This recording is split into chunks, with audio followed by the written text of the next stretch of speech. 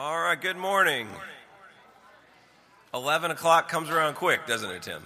It just happens. Welcome to worship. We're delighted that you have gathered to join with us here in the house of the Lord as we worship our God this day. In your bulletins, as always, there is a tear-off portion. If you're a visitor, fill that out and put it in the offering plate. We'll have a record of your attendance. On the other side, the yellow side, is the decision information time. At the bottom is the prayer request time. This has been such a blessing, so continue to share your prayer requests, and we'll pray for them each Monday in our staff meeting. And please don't neglect doing that, because it is an honor and a privilege to do that, and to be able to lift up all our needs before the Lord together is a wonderful time each Monday morning in our staff meeting. A couple other announcements. We have our Southwest Virginia mission trip is still collecting the outfits and the stuffed animals for their trip in August. What they need is outfits from toddlers through high school age. So if you can collect an outfit or clothes that would fit those appropriate for fall, I mentioned this before, for the fall, not for summer clothes, so pants and those type of things as well. We will take them with us on the August trip. And then the stuffed animals are for the seniors in the nursing homes. So both of these items need to be gently used, not torn or worn or old. And so we will collect those and take those, and it'll be a blessing to those who are in need. This Wednesday is our business meeting. We have to have 40 people. I said at the last service, I was like, if you're on the fence about coming to business meeting, come, because we need you there to make our 40. There will also be a covered dish supper at 5:30 beforehand. So business meeting this Wednesday, 6:15, and then looking forward to seeing you all there. All right. Is Judy here? All right. As she comes up to share about VBS, I wanted to make mention of these flyers that we shared about last week. We put 2 in each of the bulletins last week. One was for yourself, one was to give to a family to invite to Vacation Bible School. So I hope that you have done that or are praying about doing that. If you have given both out and you need more, we've printed some off in the back of each of the services. Take some more, and if you have people who you'd like to invite, I know Tim's got some people in his neighborhood he's inviting, so we can get some more children to love on and to share about Jesus at Vacation Bible School. So here is Judy. Good morning.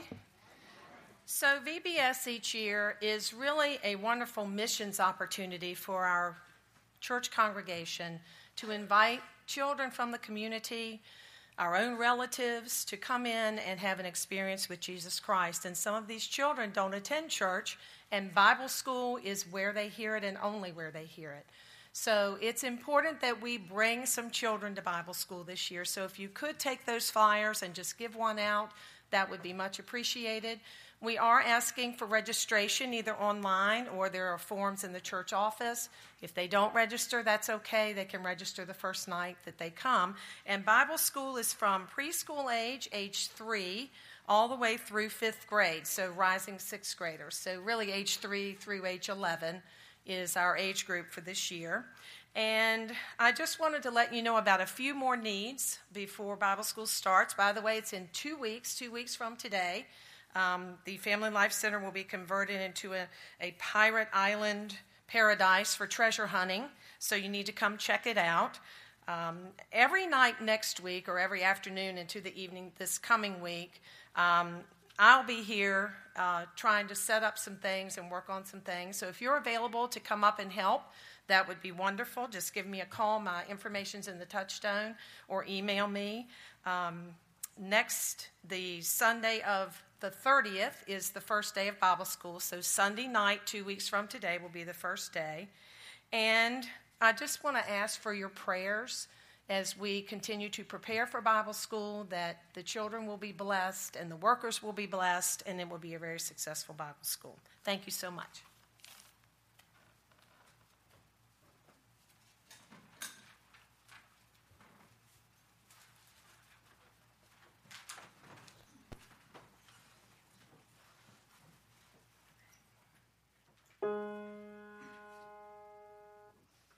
Honored, glorified,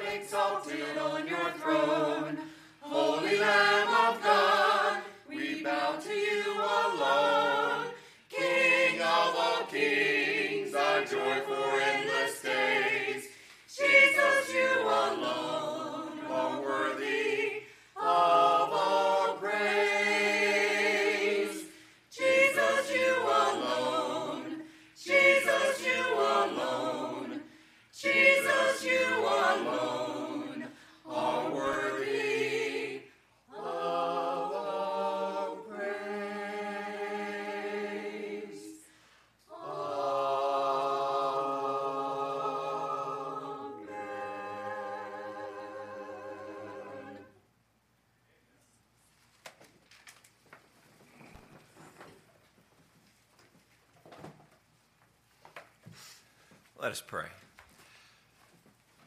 Our gracious Heavenly Father, we thank you for this morning and for the joy it is to be in your house, to worship you and to glorify your name.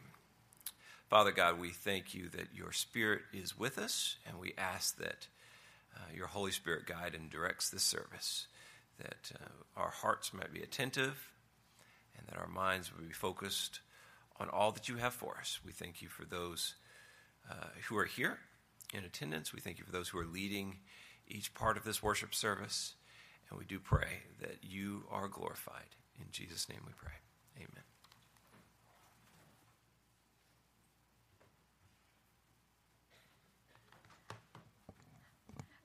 Good morning, and we are here this morning to worship our Lord Jesus Christ, and we'll be talking and singing about today about our wonderful Savior. And as it says in Isaiah 9:6, his name shall be called Wonderful. So we're going to stand and sing together. His name is Wonderful, page 315.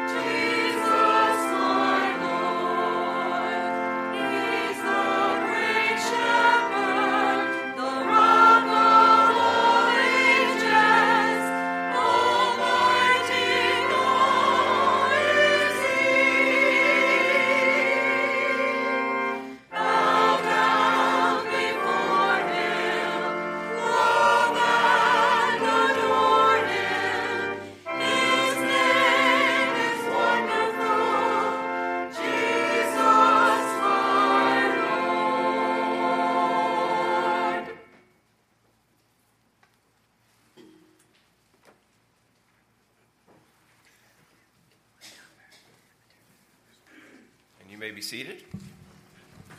Turn with us as we read responsibly in the very back of your hymnals to page 856, The Suffering of Christ, page 856, and I will do the worship leader part, and Leslie will read along with you with the worshipers.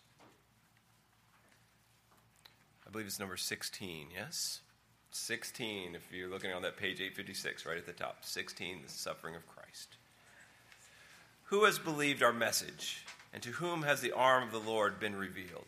He grew up before him like a tender shoot, like a root out of dry ground. He had no beauty or majesty to attract us to him, nothing in his appearance that we should desire him. He was despised and rejected by men, a man of sorrows and familiar with suffering. Like one from whom men hide their faces, he was despised, and we esteemed him not. Surely he took up our infirmities and carried our sorrows. Yet we considered him stricken by God, smitten by him, and afflicted. But he was pierced for our transgressions. He was crushed for our iniquities. The punishment that brought us peace was upon him, and by his wounds we are healed. We all, like sheep, have gone astray. Each of us has turned to his own way, and the Lord has laid on him the iniquity of us all. And we will continue singing this morning the song, I Stand Amazed in the Presence, page 237. Please stand, page 237.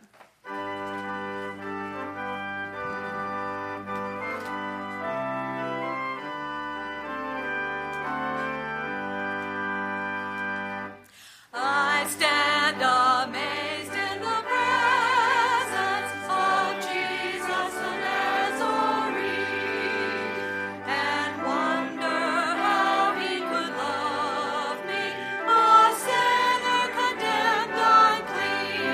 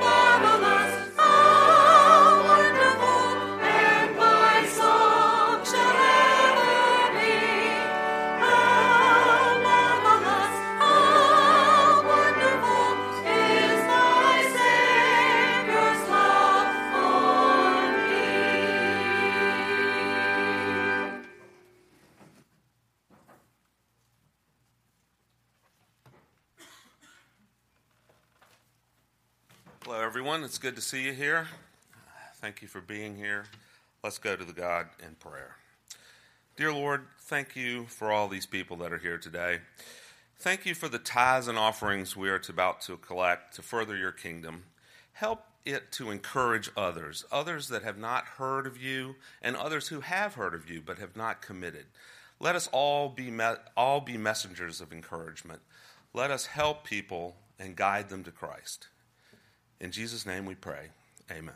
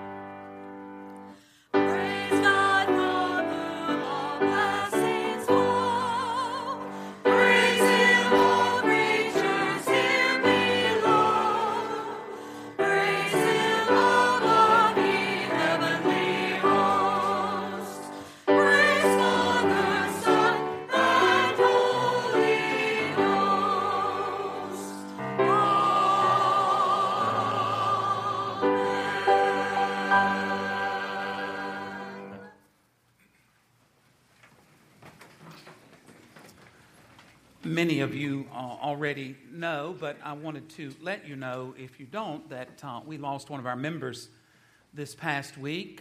Doug Yarborough passed away on Wednesday.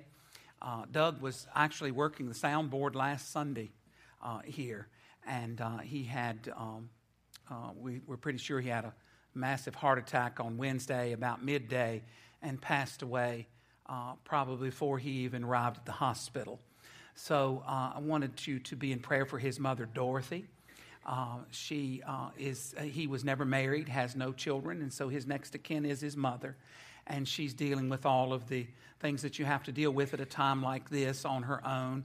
So we want to pray for her, and I do want to let you know that there will be a memorial service here for Doug on July the 26th, which is a week from Wednesday, July the 26th at 11 o'clock, with visitation prior to the service. So that is a week from Wednesday, July 26th. I say it again because it's easy to get that confused and think it would be this Wednesday. So we certainly are grieving over our loss. Doug would, a matter of fact, his birthday is the 26th of July, and he would have been 57 years old. So we certainly are sorry for this loss, and it has certainly touched a lot of us very close this past week, but wanted to make you aware of that as we enter our time of prayer.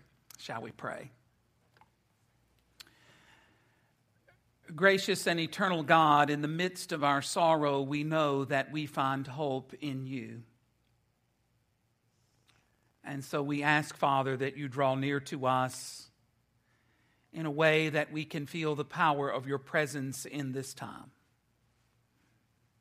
We are thankful for Doug and for his ministry among us in this church. And we pray for his mother, who is dealing with the loss of her only child.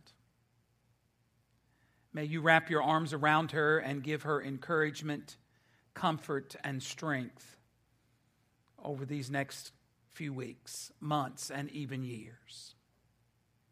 We thank you for Doug's faith, for we know, Father, at this very moment, Doug is safe with you. And for this we give thanks. We are thankful, Father, that as we come to this sanctuary, we are reminded of what you have done for us and what you continue to do in our lives that sometimes are filled with anxiety and stress. You are here to show us that in the midst of all of life's troubles, your grace is sufficient. And for this we are thankful. We pray, Father, for those of our church family who are facing surgery this week. We pray, Father, that as they go for surgery, that whatever the problem may be, that it will be corrected and that they will be soon up and around and doing the things they enjoy doing. Bring healing to their bodies. Give them patience and comfort. Alleviate their fears as only you can. We are grateful for doctors, for hospitals, for nurses, for support staff who help us when we have needs. But most of all, we're thankful for you. For indeed, you are the great physician. I pray, Father, that as we open your word, that we might be instructed and convicted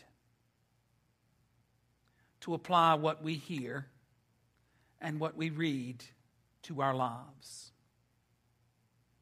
We are grateful for our missionaries here and around the world, for their willingness to go sometimes into very hostile areas to proclaim the message of salvation through Jesus Christ.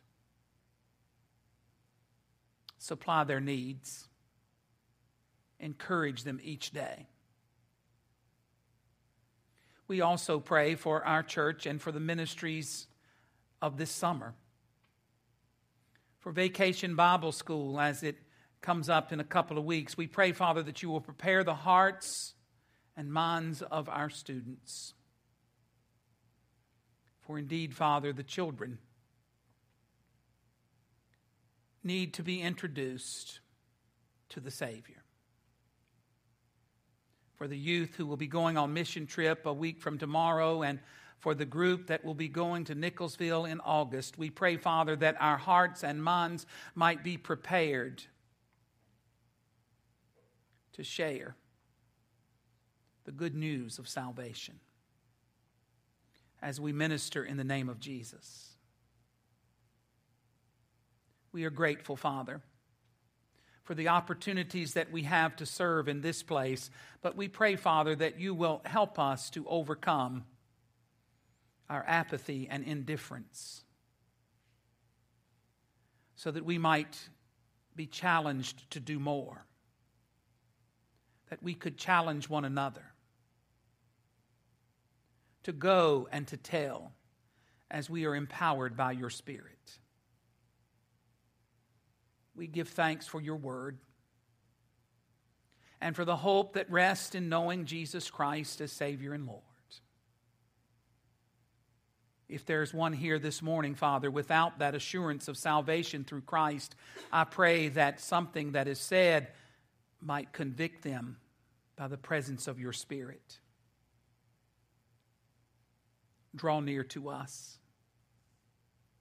as we seek to listen for a word from you. In the name of Jesus, amen.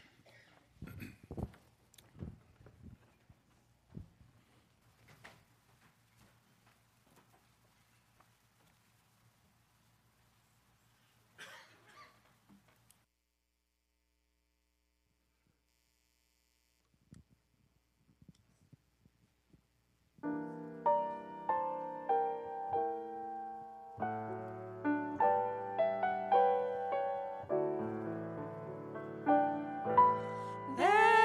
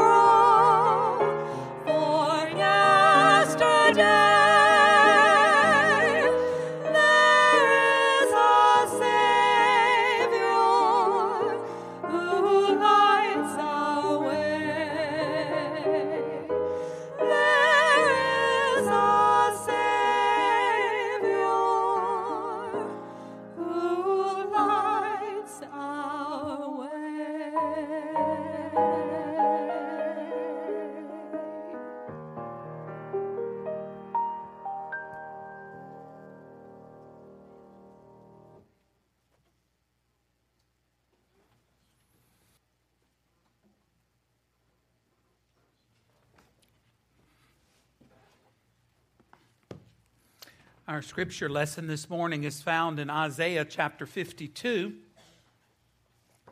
As we conclude our 4-week survey of some of the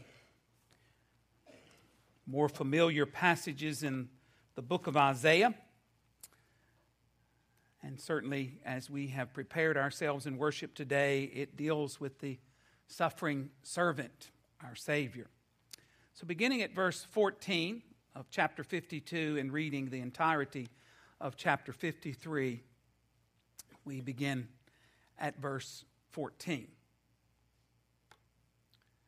Just as many were astonished at you, so his visage was marred more than any man, and his form more than the sons of men.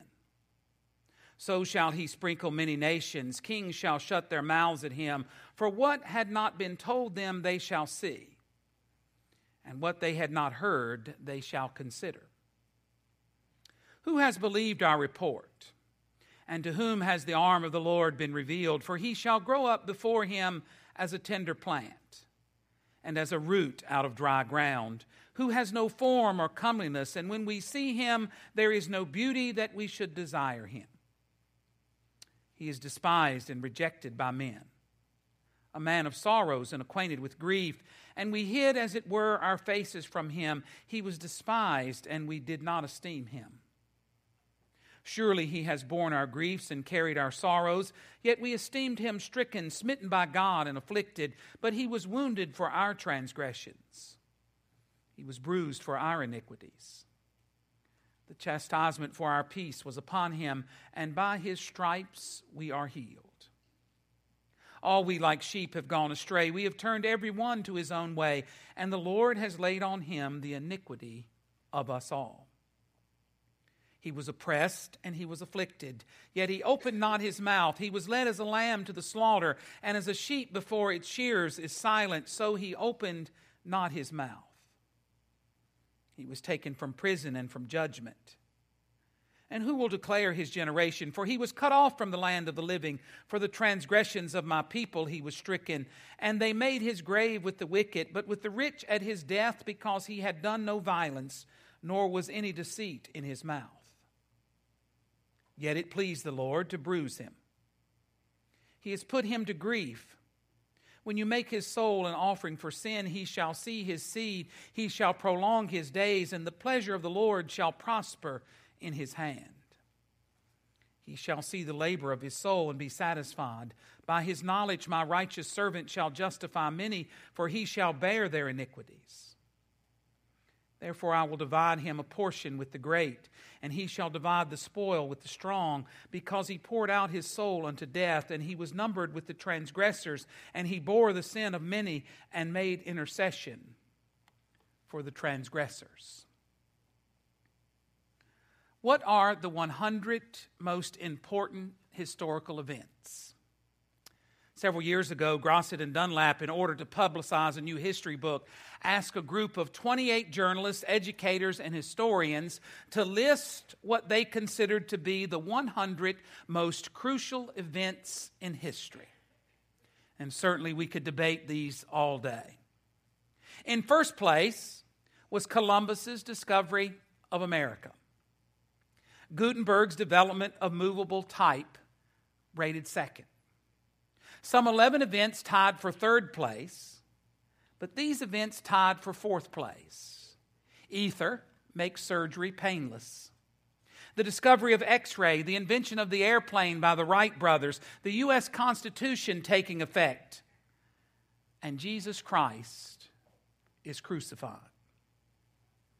The passage before us indicates that had Isaiah been asked to make such a list, the Savior would have been at the very top.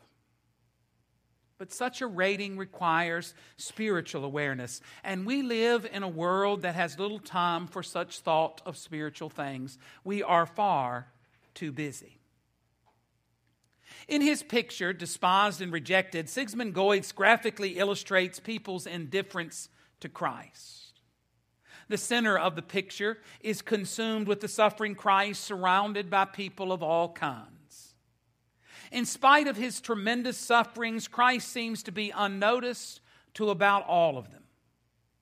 The workman has his glass of beer in hand, and the political agitator has his motley crowd. The scientist is aware only of his test tubes. The newsboy is busy selling his paper with the latest scandals.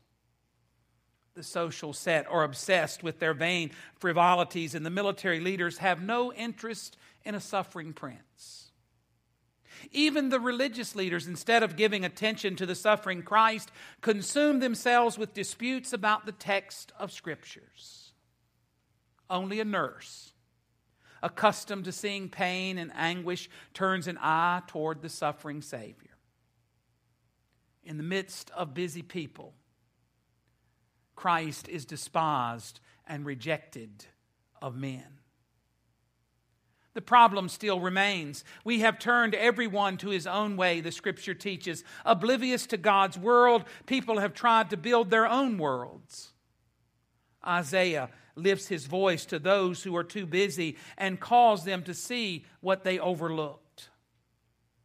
Isaiah reminds us of all that God has done while people were busy with themselves. Known as the fourth servant song in the book of Isaiah, this song has been described as the most influential poem in literature. The highest peak of the Old Testament revelation and the heart of the Old Testament. If for some reason the entire song were to disappear from the book of Isaiah, it could be almost completely reconstructed from the quotations borrowed from it by New Testament writers. Of the 12 verses in chapter 53, for example, there is only one which does not reappear in whole or in part somewhere in the New Testament. The wide use of the passage by these New Testament writers shows that they considered it to be a vital part of understanding the gospel. The prophecy of Isaiah about the suffering servant shows us of our need of a Savior. So let's look at these verses for just a few moments. Let's look first at how the Savior came in verses 14 of chapter 52 and verse 2 of chapter 53. Inspired of God, Isaiah speaks of the coming Christ. His visage was so marred more than any man, and his form more than the sons of men. He shall grow up before him as a tender plant, and as a root out of dry ground. He has no form nor comeliness, and when we shall see him, there is no beauty that we should desire him. The ancient rabbis saw in this scripture the promise of the Messiah. The Targum of Jonathan and the Talmud of Babylon interpret Isaiah as speaking of the coming Messiah.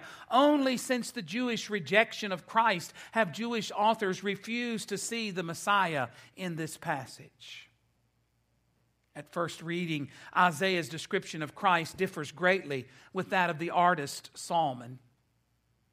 He speaks of his visage being marred.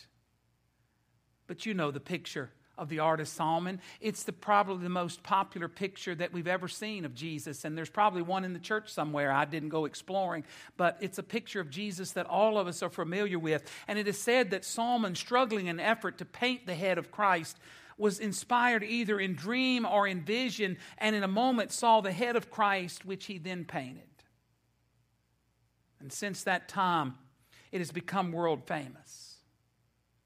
Isaiah is making no effort to interpret the physical features of Christ. Rather, he pictures the inner anguish and suffering that people disdain to see in Christ. In verse 14, Isaiah suggests that the servant has become so disfigured through suffering that he scarcely appears to even be human.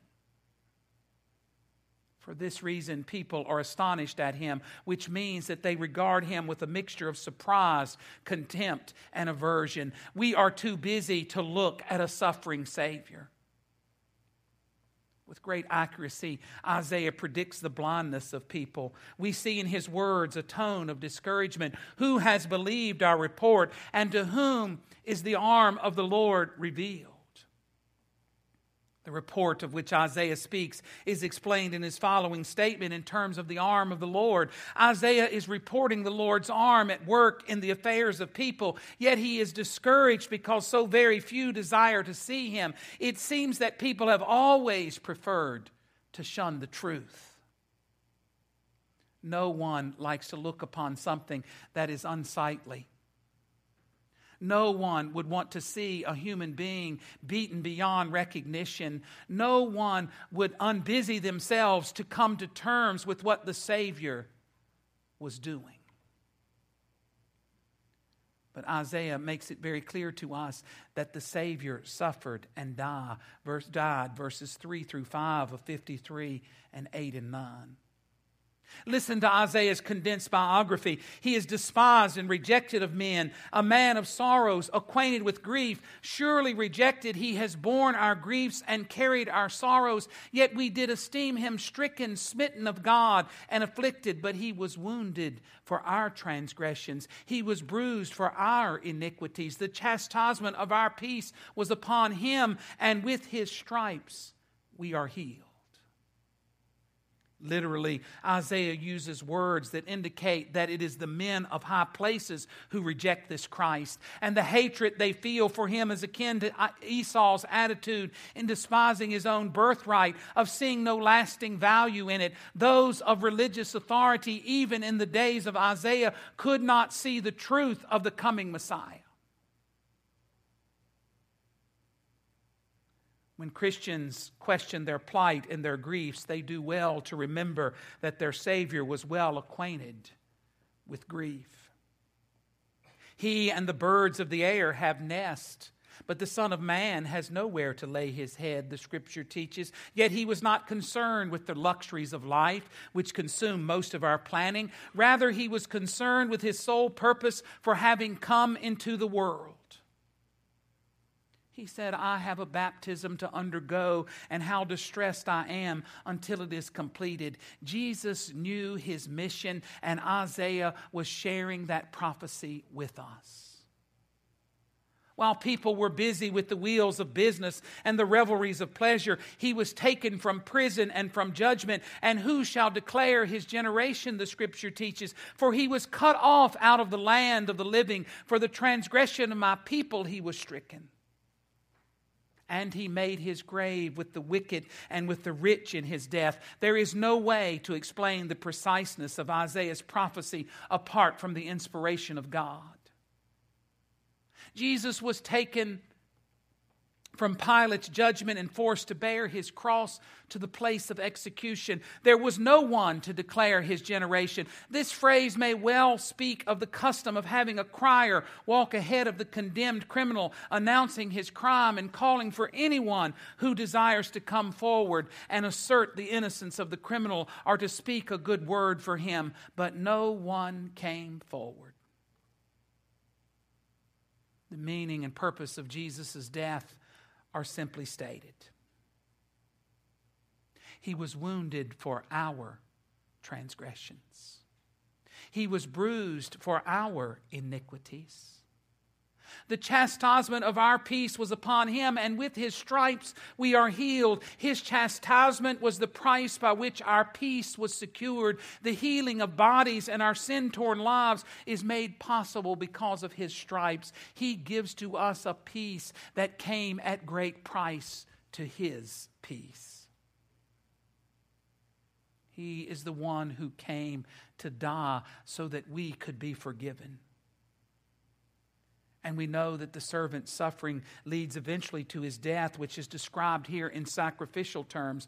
There is a profound difference, however, between this sacrifice and those mentioned in the priestly legislation.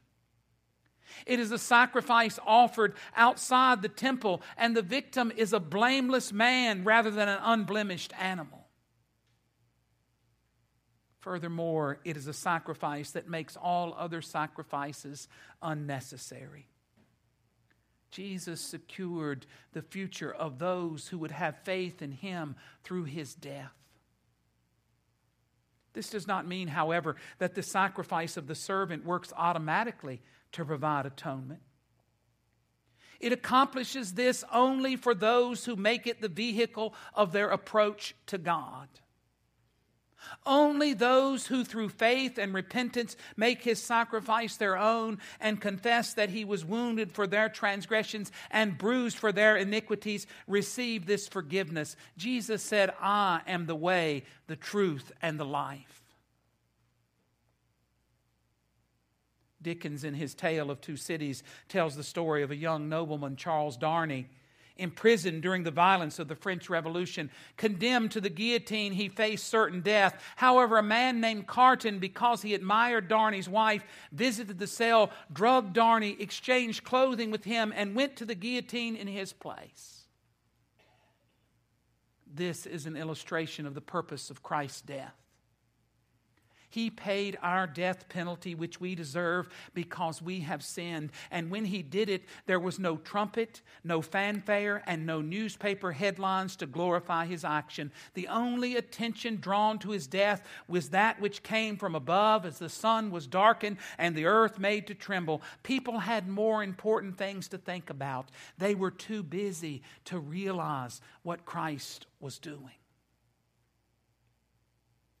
We must learn to stop being so busy about things 100 years from now that will make no difference and concentrate on what we can do now to change the lives of people that we come in contact with. They will thank you in eternity. But there is a price to pay for our salvation. But we know how this story comes out, and Isaiah reminds us of that in his prophecy in verses 10 and 11. The Savior triumphed. The revolutionary truth announced in these verses is that the servant's vindication comes after his death. A great miracle takes place, therefore, for after his death and burial, he's enabled to see, the Scripture says, his offspring, to prolong his days, and to witness the successful completion of his mission. His death is not his defeat, but his noblest achievement, and the means by which many are reconciled to God. Paul understood it, didn't he, when he said, "In that while we were yet sinners, Christ died for us." Isaiah sees beyond the death of the Messiah to behold his victory. He shall see his seed. He shall prolong his days, and the pleasures of the Lord shall prosper in his hand. By his knowledge shall my righteous servant justify many, for he shall bear their iniquities. Though the crucifixion would seem to have snuffed out any lineage, Isaiah sees the Savior looking after his offspring. Through his death, he made possible our adoption as children of God. Isaiah sees that although death is certain for the Savior, beyond death, he shall prolong his days. Although the cross was the greatest tragedy in the human story, it was also the greatest triumph, for it gave way to the resurrection. Isaiah pictures the triumph of the Savior in terms of a conquering general leading his procession of the spoils of victory and the captives of his conquest. And he shall divide the spoil with the strong. Christ defeated sin, death, and Satan. The forces that destroy people became his captives. He calls all people now to share in his victory. How tragic that people are too busy to hear. We come each week to be reminded of what Christ has done for us in the hopes that it will challenge us to leave this place and tell others. We cannot take for granted, not for 1 minute, what Christ has done for us through the cross and by the resurrection. We are not guaranteed the next moment apart from Christ. The Savior offered healing in verse 12. People are at once aware of physical malady because it affects them outwardly, doesn't it? Sin is a hideous, incurable disease that may often go unnoticed because it affects a person inwardly. It distorts one's reason and perverts one's values, yet people are guilty for having this disease because it is a willful one. Aware of salvation, people choose to ignore it. Told about the Savior, people tend to shrug off their need of Him. Living in unbelief, people find themselves in all sorts of perversions and anxieties. Yet because Christ died for our sins, He can offer us healing for our souls. What Isaiah described of Jesus in many ways was Jesus turned inside out so that we could see the ugliness of our sin. What we fail to realize is that Christ's offer of healing remains today, but is for today only. We may not have tomorrow because we are busy today. We are tempted to put off all thought of spiritual sickness until tomorrow, taking a chance that tomorrow will come.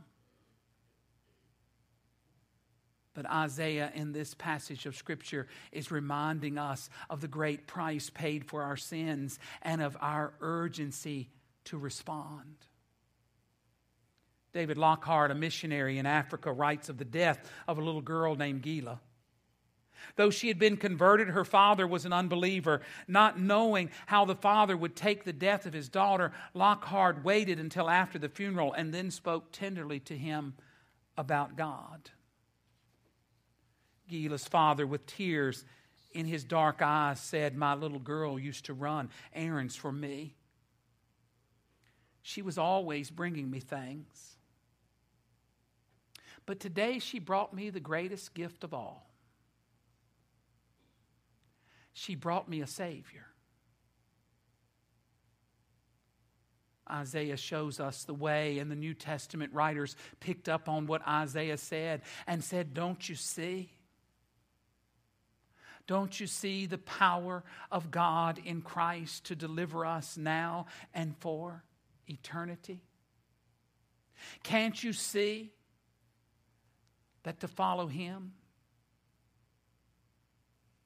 is the way to go?" On Friday, Janet and I went and rode a train in West Virginia. I love trains. Some of you may have seen that on Facebook. Janet put it on there. But I love to ride trains. I grew up on the railroad. My grandfather and great-grandfather were track foremen. And so if there's a train to ride and I have time to do it, I try to seek it out to ride it. So on Thursday evening, we drove to Harrisonburg, spent the night, and then drove to Elkins, West Virginia. And there's a lot of mountains between here and Elkins, let me tell you. And when we got on the train to ride, we rode on, it was a diesel engine. It had 6 cars attached to it. The engine was built in 1952, and we were riding in a Pullman car. And one of the things they told us about the train ride as we journeyed up the mountain to a waterfall at a very slow pace, that we would pass through a 1,700-foot tunnel that was built in the early 1900s. Now, a 1,700-foot tunnel is a pretty long tunnel to go through in darkness. They said, "Don't worry, the lights will be on in the car, but it will be dark outside." We were the first car behind the engine. The horn sounded, the train slowed, and we made our way through that tunnel, and Janet started fanning herself as if to be afraid. Well, the interesting thing was, on the journey back, the engine switched places, and we were the last car and not the first car. And so when we got back to the tunnel, they turned the lights off in our car and turned an exterior light on so that we could see the tunnel as it was passing behind us. It was quite interesting. I don't know how we fit through the tunnel, to tell you the truth. But either way, I wasn't worried. And the reason I wasn't worried, I knew that engineer had been that way before, or they wouldn't have told me that tunnel was coming. So I knew he could get through that tunnel. And so I just rode along. But on the way back, and only on the way back, did we see the tunnel as we came back through it. We saw what we couldn't see before. And that's really how we are as people. We can see where we've been, but we can't see where we're going. And so we have to depend on someone. And I choose to depend on God.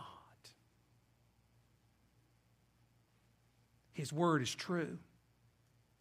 His word is inspired. It shows us the way even when we don't know where we're going.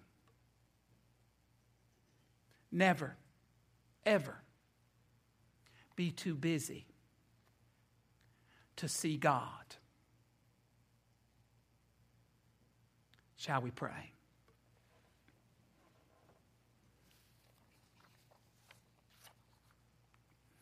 Oh Lord, we are grateful that in Christ we know the way. We only need to follow. We are thankful that Isaiah shows us the great price of our sins. But we are thankful that Jesus shows us the way to forgiveness. He died for all, Father, but it is our responsibility to choose Him. To never be so busy. To allow the Savior to lead us. Speak to our hearts. In the name of Jesus. Amen. Our hymn of invitation is number 412. The Savior is waiting. The Savior gave His all so that we could have life. The Savior can relieve your anxiety, your stress, and your fears if you give yourself to Him. As the man said about his daughter, she gave me what I needed most, a Savior. Allow yourself to come to the Savior. And never be too busy to follow in His way. Will you stand as we sing?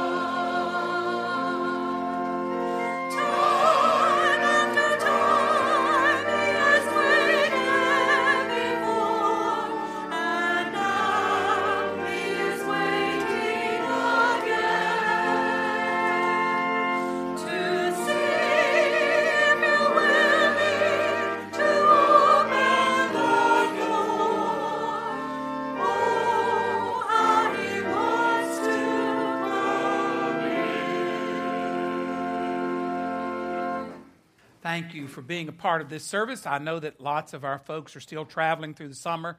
Some of us come back and others of us leave. And that's the case today. We had 95 in the first service, so our numbers were pretty stable in that service, up from a little bit from last week. But I'm grateful that you don't forget to come in the summer. It's easy to get caught up in all of the summer activities. We were talking, I'll share this with you because you can probably appreciate it more so than the people in the first service. I was talking to someone in the first service, says, well, it's a good thing we have air conditioner, no one would come. And I said, yeah, you're probably right, but when I was growing up, our church didn't have air conditioning. If you didn't sweat, you didn't love Jesus. You know, it's just the way it was. You came to church and regardless of the weather. and the time. But I'm grateful that you are here today, and I always want to acknowledge that because we come together each week to worship the Lord and certainly listen for a word from Him, and I'm grateful that you give me that opportunity to share the word with you. Let's bow for a benediction. Gracious Lord, as we depart on the day that you have given to us, we know that you are for us. You gave your all for us.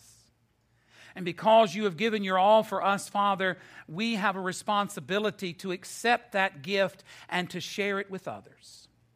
May we do so this week, Father, as we seek to serve you and as we seek to be light in a very dark world.